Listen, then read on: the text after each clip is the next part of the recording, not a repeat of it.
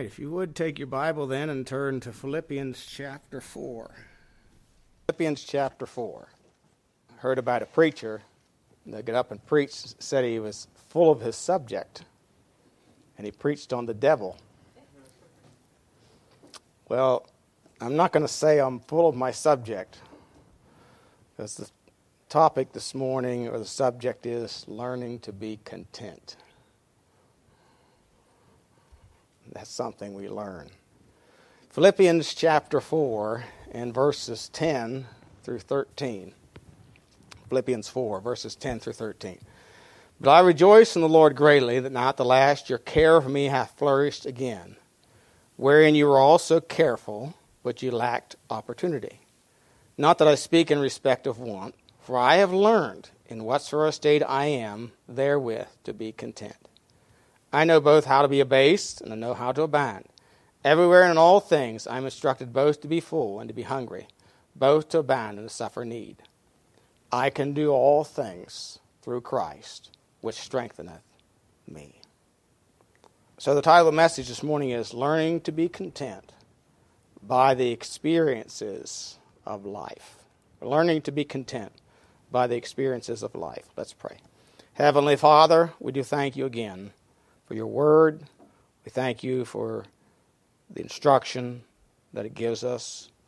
We thank you for the examples that are written therein to help us to understand the instructions that you give us. Father, I pray as we look into the Word of God this morning, we'd allow you to teach us, and instruct us, to mold us, to shape us, transform us into the image of your dear Son, that you might be glorified in and through us, we do pray. In Jesus' name, amen. Learning to be content by the experiences of life. You know, James 1 tells us that we're to count it all joy when you fall into divers temptations, knowing that the triumph of your faith worketh patience. If you let patience have her perfect work, you may be perfect and entire, wanting nothing. The word content here means to be satisfied, to ease of mind. The idea of satisfied with one's place in life. You know, it means to be independent of external circumstances. In other words, your circumstances don't control you. They don't control you. Or you're not controlled by your circumstances. I have three main points this morning, all begin with the letter I. And so, coming from this passage, first of all, the first one is I have learned. The second one is I have learned. What's the second one? I am instructed. I am instructed. And the third one is I can do. So I have learned, I am instructed, and I can do. So let's look at these this morning. First of all, as we think about learning to be content, he says, and I have learned, verse 11, not that I speak in respect of want. Of course, he's talking here about the Philippian believers who had given and communicated. We're going to see further on in this chapter as we continue this next week, that they gave to his mission work, his missionary journeys to supply his needs, but they hadn't for a while because they lacked opportunity, not because they didn't want to, but they lacked opportunity. But he says in verse 11, not that I speak in respect of want, for I have learned in whatsoever state I am therewith to be content. You know, when you wish that you could say under inspiration of the Holy Spirit that I have learned to be content in all circumstances, wouldn't that be a wonderful way to live? But that's what Paul is saying here. I have learned in whatsoever state I am therewith to be content. The word learn here means to learn by use and practice, to be in the habit of, accustomed to. It means to acquire knowledge of or a skill in by study, instruction, or experience. You know, Titus 3:14 says, Let let ours also learn to maintain good works for necessary uses, that they be not unfruitful. Hebrews 5:8 says, though he were a son, yet learned he obedience by the things which he suffered. We often say this, he learned by the experiences of life, and we often call it the school of hard knocks, right? The school of experience. And Paul says here, under inspiration, I have learned in whatsoever state I am. Wherever, whatever. It refers to the condition or person of the thing as respect to the circumstances to being content. And so he says that wherever or whatever I've been involved in or wherever life leads me, I'm content. Now, when you read the testimony of Paul's life, that's a very challenging statement for someone to make. Because he gives us several things that he had learned, conditions that he had learned. First of all, he had learned how to be abased. How to be abased. You notice in verse 12, he says, I know both how to be abased, and I know how to abound. The word abased, to be abased means to be humble, or to be humbled. To abase oneself by frugal living. In the past is passive of one who submits to want. Metaphorically, or the word picture here is to bring into a humble condition, to reduce to meaner circumstances or little circumstances. You reduce one. To assign to a lower rank or place. Now, we're talking about one who assigns himself to a lower place or rank.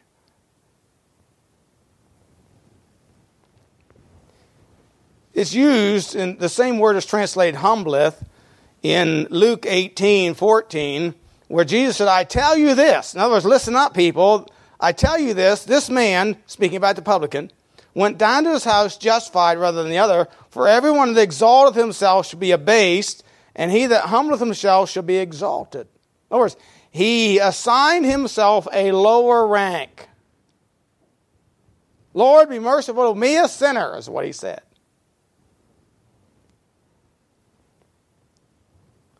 And for Paul, to be abased meant several things. And he describes them here. He says in verse 11, not that I speak in respect of want. Want. It meant, to be abased meant to be in want. It means to suffer need. He uses that word again in verse 12. I know both how to be abased and know how to abound. Everywhere and in all things I'm instructed to be full and to be hungry, both to abound and to suffer need. The word suffer need is the same word.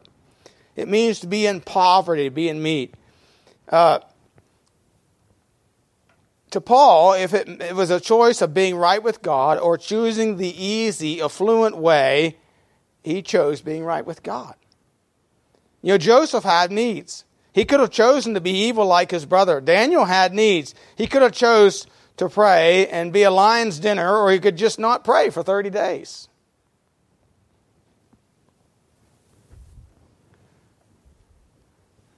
Surely you don't need fellowship with God for 30 days. Surely God would understand.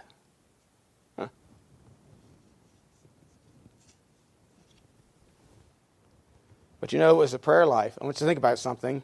It was a prayer life and fellowship with God that saved Daniel's life and the life of his friends and all the magicians and all the soothsayers in Daniel chapter 2.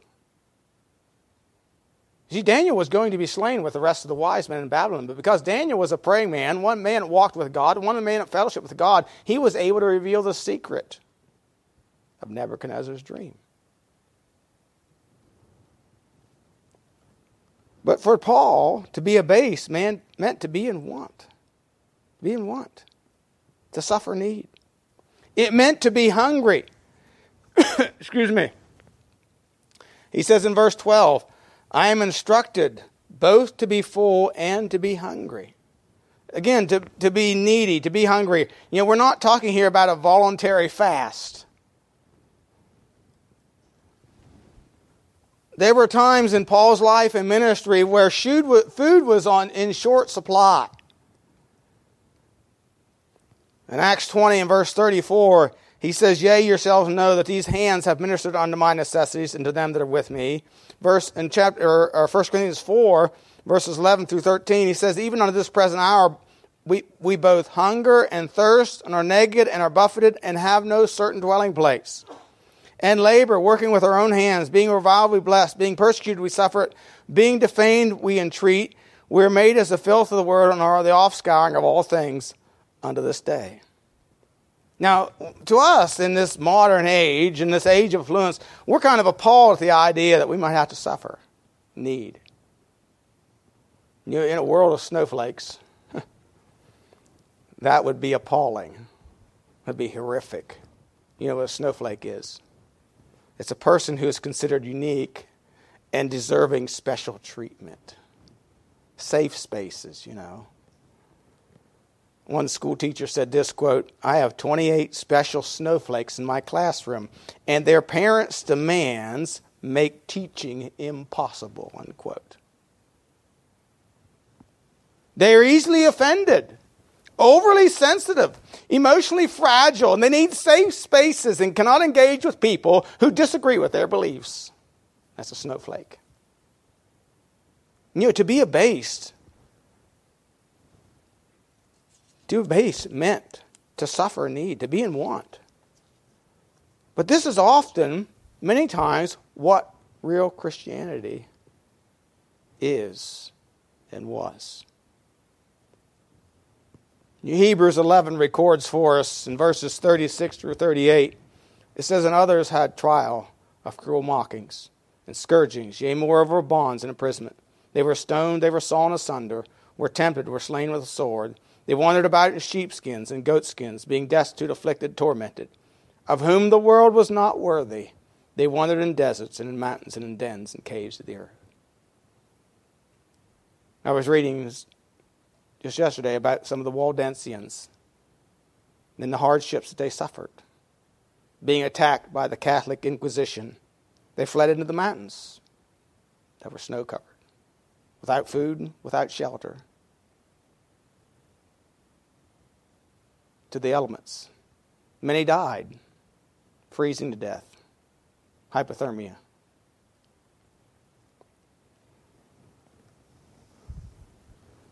And many, of course, were put to the sword. You see, to Paul, it meant, he said, "I have learned how to be abased. I've learned how to suffer need. I've learned how to do without. I've learned that." But the second thing he also learned was he learned how to abound. His was, you could say, maybe a life of extremes. We often use the phrase, "when it rains, it pours," And it seems like Paul's life was like that.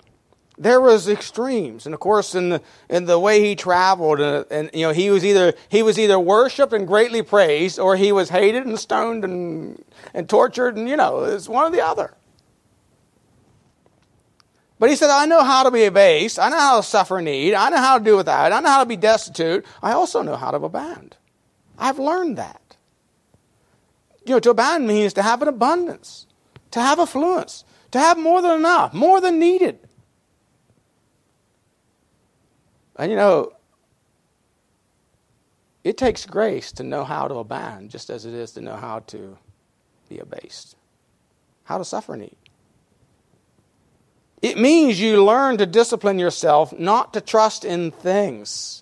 Paul had to learn that he couldn't put his trust in things, because though he may abound in one city and may be lavish with lots of things and provide lots of food and many people there, that converts that would take care of him and supply his needs, he might go to another city and there'd be nobody that would do that.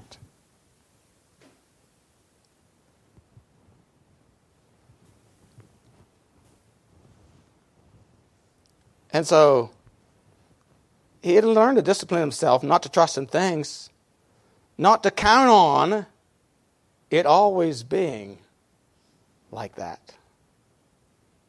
Not to put an unhealthy value in wealth. There's nothing wrong with wealth. But we're not to put a wrong value on it or on things. But we are to be good stewards of the blessings of God. You know, the psalmist said, Psalm 49, 6 and 7, they that trust in their wealth and boast themselves in the multitude of their riches, none of them can by any means redeem his brother, nor give God a ransom for him. Psalm 62:10, trust not in oppression, and become not vain in robbery. If riches increase, set not your heart upon them. You know, Job was a man who had wealth, and in a day it was gone. A day.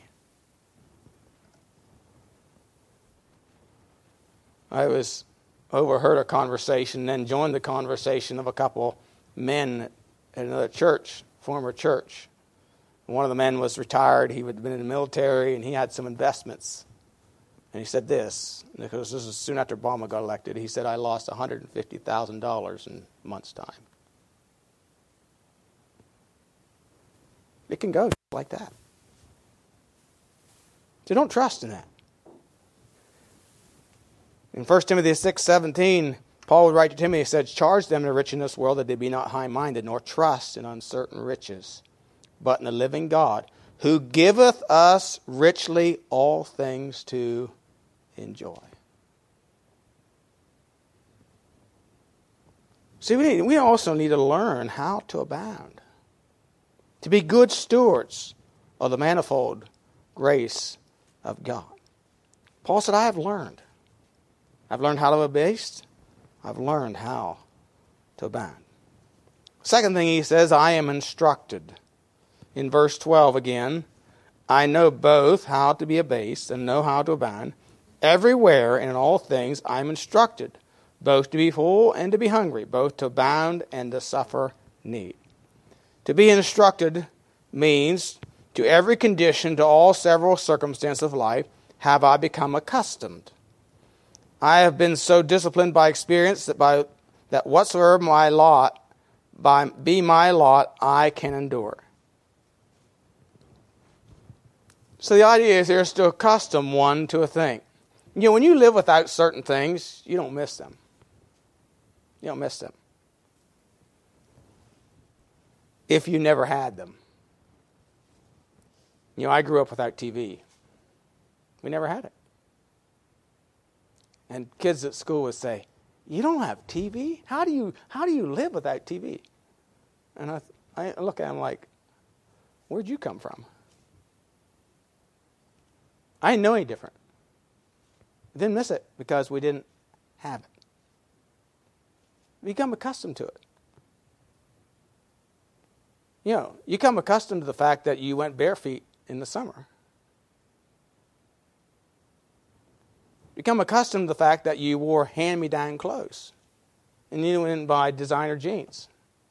Not that I would anyway, but, you know, you become accustomed to certain things. And so you become instructed in those things. You know, and the Lord, and here's the beauty of it, the Lord is the complete and complex instructor. He gives us instructions concerning everything. Paul said this in verse 12 again, I know both how to be base and know how to abound. Everywhere in all things I am instructed. Everywhere in all things. Somebody has said, quote, get all the education you can. Master as much of the intensive fields of knowledge as possible, but with all you're getting, get wisdom. Remember always that the fear of the Lord is the beginning of wisdom.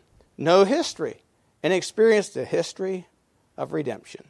Study geography and learn the way to the river of life and the city whose builder and maker is God.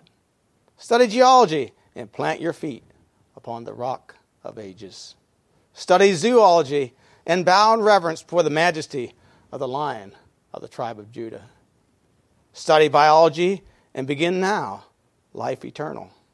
Study botany and yield your soul to the sweet influence of its rose of Sharon and lily of the valley. Study astronomy and follow the gleam of your soul's bright and morning star, that has risen with healing in his beams. Study psychology and sit at his feet of him who knew what was in man. Study law and light your torch in the flame that burned on Mount Sinai. Study medicine and keep in rapport with a great physician.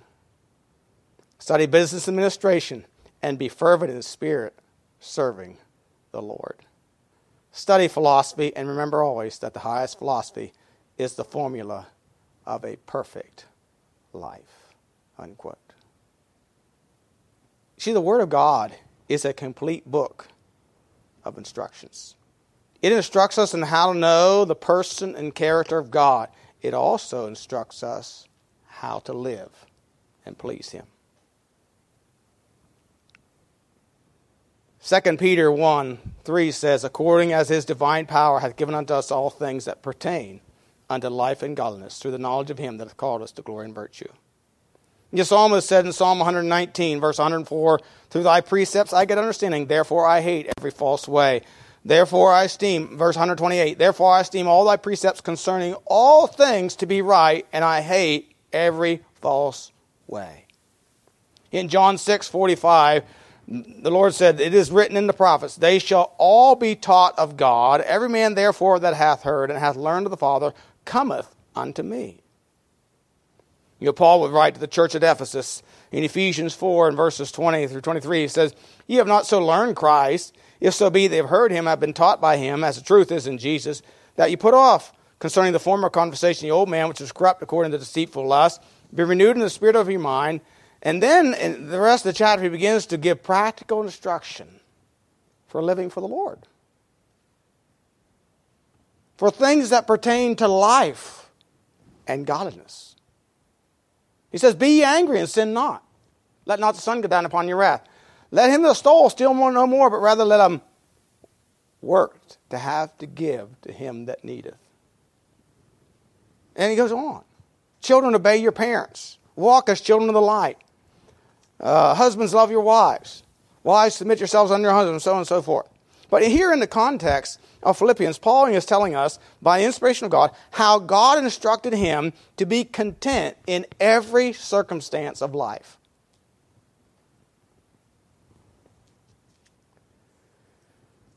It was Paul that penned Romans 8:28 and 29, which says, and we know that all things work together for good to them that love God, to them who are the called according to his purpose, for whom he did foreknow, he also did predestinate to be conformed to the image of his Son, that he might be the firstborn among many brethren. God allows and uses all things for the purpose of refining us into his image or the likeness of the Lord Jesus Christ.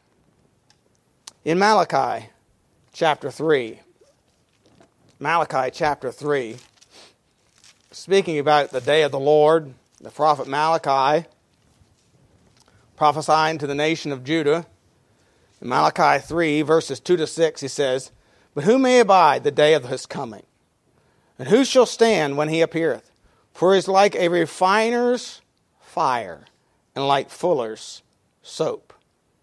And he shall sit as a refiner and purifier of silver. He shall purify the sons of Levi, and purge them as gold and silver, that they may offer unto the Lord an offering in righteousness. Then shall the offering of Judah and Jerusalem be pleasant unto the Lord, as in the days of old, and as in former years. And I will come near to you to judgment, and I will be a swift witness against the sorcerers, and against the adulterers, and against false swearers, and against those that oppress the hireling and his wages, the widow and the fatherless, and that turn aside the stranger from his right. And fear not me, saith the Lord of hosts, for I am the Lord, I change not. Therefore ye sons of Jacob are not consumed.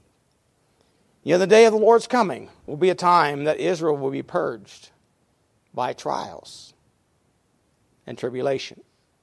What we know as tribulation period, spoken of in Daniel chapter 9, where he's going to purify them. And so he's going to sit as a refiner, a purifier of silver. Purifying was not a pleasant process. Romans 8:28, that's what that's about. It's about purifying us. It's not a pleasant process. And he says that all things work together for good the good, bad, and the ugly. As James tells us, divers temptations, knowing that they worketh patience. In Ephesians, Paul speaks of this also in Ephesians chapter 1. I want to go there, verses 7 through 12. It says, in whom we have redemption through his blood, the forgiveness of sins according to the riches of his grace, wherein he hath abounded toward us in all wisdom and prudence, having made known unto us the mystery of his will, according to the good pleasure of his which he hath purposed in himself, that in the dispensation of the fullness of times he might gather together in one all things in Christ, both which are in heaven and which are on earth, even in him, in whom also we have obtained an inheritance, being predestinated according to the purpose of him. Now, the word predestinated means that which he is bringing to pass, that which he has determined should happen. So he has predestinated us according to the purpose of him who worketh all things after the counsel of his own will. Why? That we should be to the praise of his glory who first trusted in Christ. See, circumstances of life, pleasant and unpleasant for the Christian, are the working in our lives to bring about the praise of his glory.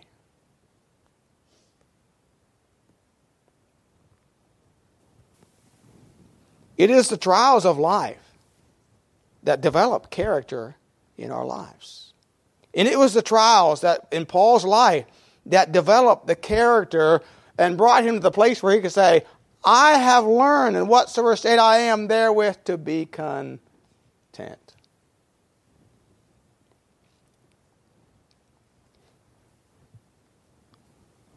In 2 Corinthians 4, 16 and 17, he says, for which cause we faint not, though our outward man perish, yet the inward man is renewed day by day.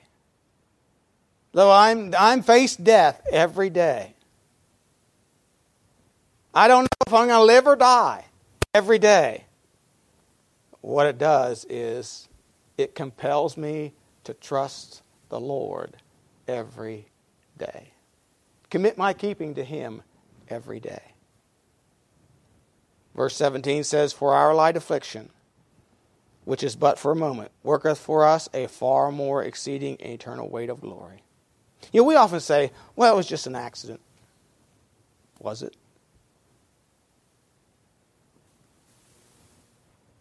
Ephesians 1:11 says that he worketh all things after the counsel of his own will.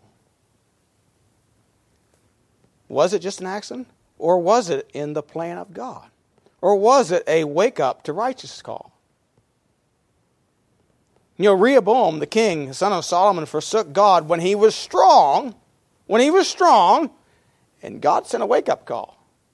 Pharaoh, king of Egypt, came up with a small army and defeated and took Jerusalem. And entered into Jerusalem, took the gold and silver and the precious things, and left Rehoboam in a weak state. Why? Because Rehoboam had forsaken God. It was a wake-up call. You see, what seemed bad was really a blessing from God, for it saved Judah from destruction and deportation at that time. Because Rehoboam turned to God as a result.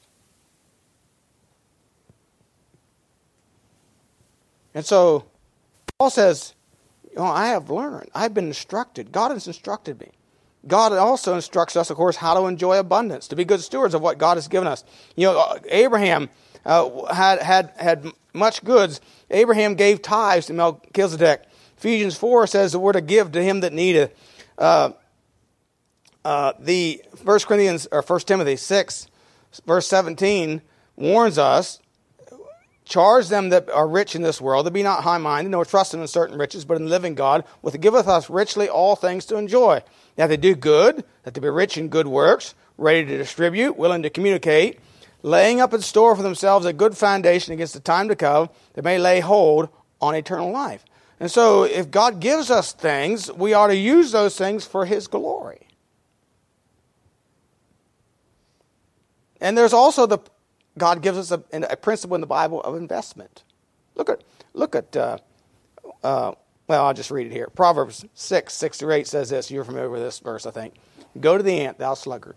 Consider her ways and be wise. Having no guide, overseer, or ruler, provideth her meat in summer and gathereth her food in harvest. You know what the ant does? Though they have no guide, they lay up in store for winter is coming. That's the principle of investment for future needs. And so we need to be wise stewards. God instructs us how, in His Word, both how to be base and how to abound. Everywhere and in all things. Then I'll notice the third thing here. Not only I have learned, I am instructed, but I can do. Verse 13. I can do all things through Christ, which strengtheneth me. Probably one of the most quoted texts, verses in the New Testament. And probably most of the times taken out of context. I can do is really one word. It means to be a force, to be able, to have ability, power, or skill. You know, Acts 19:20 says, so mighty grew the word of God and prevailed. The word strengtheneth means to make strong, endue with strength. And so the question we ought to ask ourselves, what can I do? Well, Paul, under inspiration, says, I can do all things through Christ, which strengtheneth me. All things. The sky is the limit. In other words, I can do anything that God in His Word instructs or commands me to do.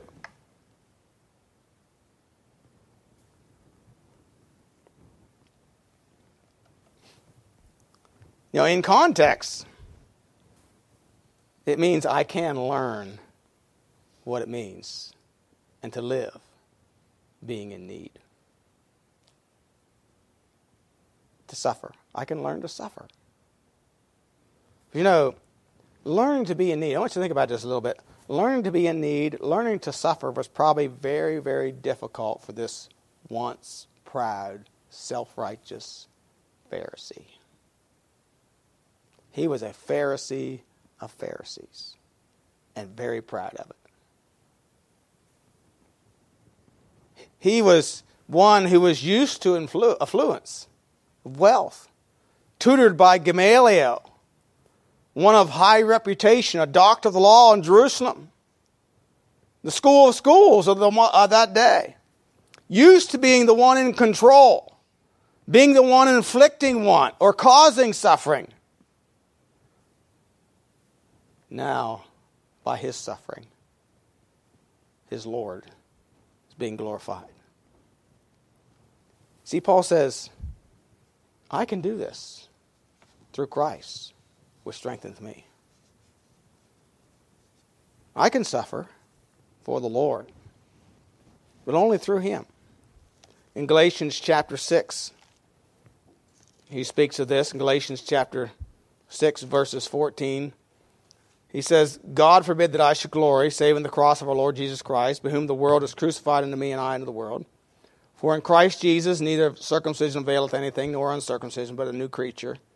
And as many as walk according to this rule, peace be on them, and mercy upon the Israel of God. For from henceforth let no man trouble me, for I bear in my body the marks of the Lord Jesus. See, he had learned to suffer for the Lord. In 2 Timothy chapter 4, nearing the end of his life, Paul writes to Timothy in verses 9 through 18, he says, Do thy diligence to come shortly unto me, for Demas hath forsaken me, having loved this present world, departed unto Thessalonica, Crescens to Galatia, Titus unto Dalmatia. Only Luke is with me. Take Mark and bring him with thee, for he is profitable to me for the ministry. And Tychicus have I sent unto Ephesus.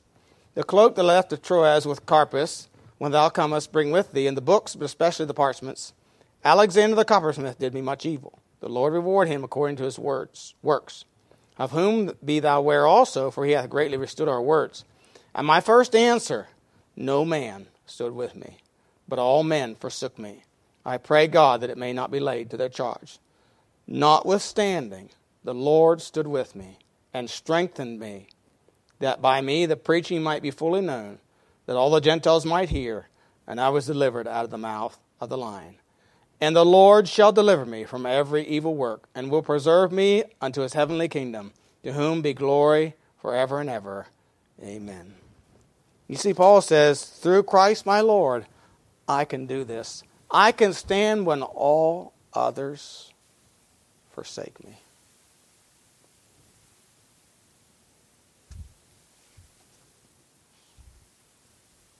When all others forsake you, will you say, I can do all things through Christ which strengthens me?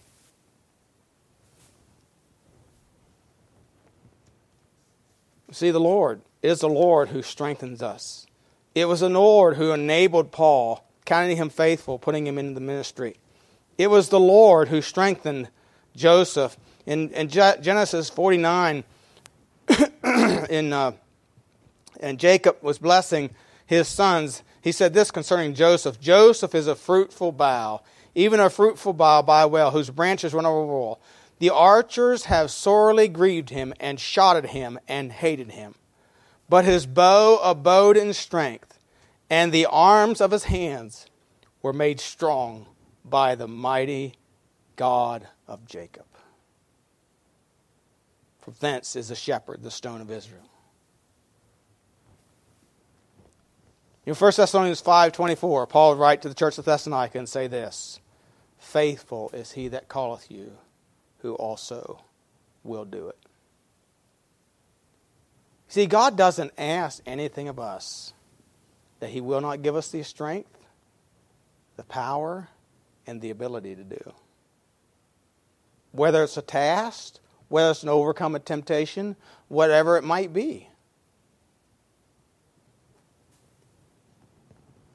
God is able to give you strength to endure the hardships and disappointments of life. God is able to give you strength to know how to abound. You know, Moses suffered affliction with the people of God, for he endured him as seeing him as who is invisible. See, we need to see him with the eye of faith in all circumstances.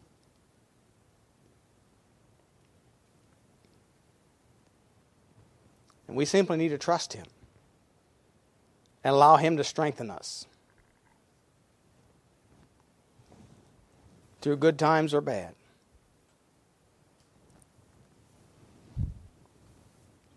You know, Charles Weigel, he was an itinerant evangelist and songwriter, greatly used of the Lord. One day he returned home after preaching evangelistic meeting and found a note from his wife. It simply read, I'm leaving, Charlie. I don't want to live the life you're living. I want to go the other way, to the bright lights. Add insult to injury, she had taken their only daughter with her. That night, Charlie Weigel wandered the streets alone. Finally winding up at the end of the pier at Biscayne Bay, where he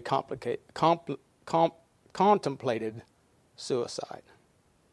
However, despite all that had happened to him, he vowed to live his life for the Lord Jesus. Approximately 8 months later, he met his estranged wife in Los Angeles. She mocked him by telling him of the sins she had committed. Sadly, a couple years later, she lay on her deathbed, her daughter by her side. Remembering the life she had lived with Weigel, she turned to her daughter and said, quote, if you know where your father is, please ask him to pray for me and see if God can forgive a sinner such as I. Unquote.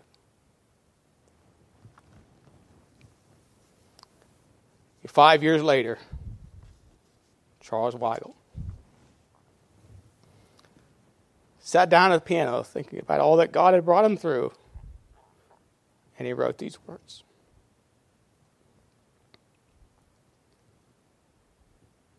I would love to tell you what I think of Jesus.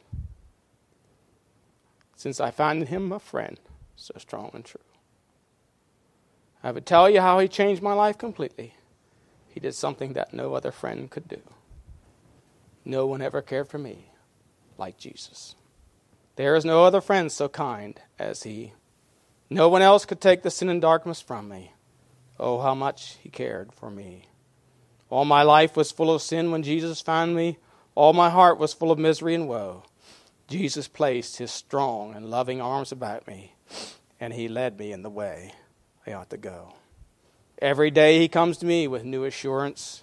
More and more I understand his words of love, but I'll never know just why he came to save me till someday I see his blessed face above. You see, with the Lord's strength, we can do all things through Christ. We can learn to be content in every circumstance, in every situation.